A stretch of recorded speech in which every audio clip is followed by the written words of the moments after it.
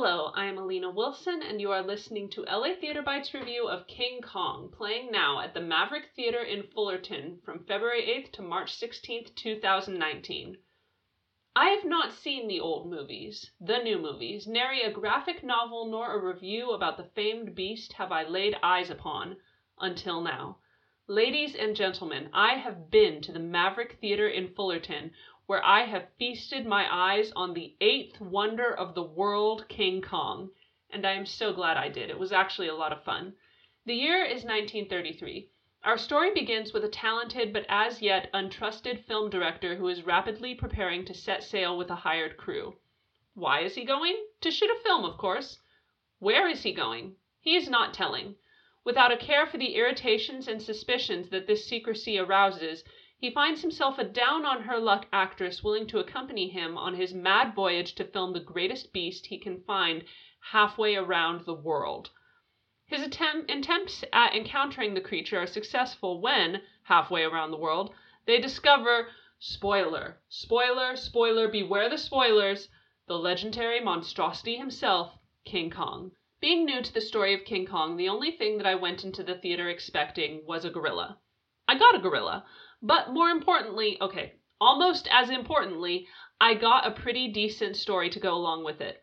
This play follows closely the plot of the original 1933 film, and while I am sure that at the time it was perceived as frightening or even shocking, the fact is that nowadays the subject matter probably isn't going to scare a lot of people.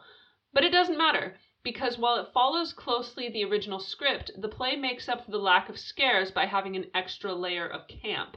This makes the story much, much funnier and more enjoyable than it would have been if they tried to play it straight. A significant part of what makes this production so much fun is the set. They have a green screen that they play film footage on as the backdrop.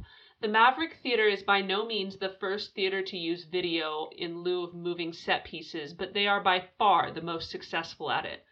The moving background, the black and white, the fact that the performers do not merely share space with the background, but actually interact with the background, is enough to give you a chortle, if not a full-on belly laugh. And the stuff that is going on is worth the chuckle. There are some props and set pieces that will give you a laugh as well.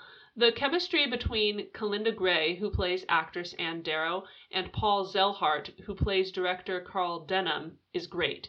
I enjoyed watching the two of them interact and play off of each other. Special mention goes to Calinda Gray, whose performance as the out-of-her-depth but still giving-it-her-all actress is beyond reproach. There are a few other performers in the show who are bewilderingly off-center in their performances, but the goofiness of Gray and Zellhart dramatically playing to big TV screens makes up for it. The eighth wonder of the world, King Kong, is playing at the Maverick Theater. Do yourself and a friend a favor. Go see it. It's fun, it's goofy, and it's a level of camp that isn't often seen in the smaller theaters.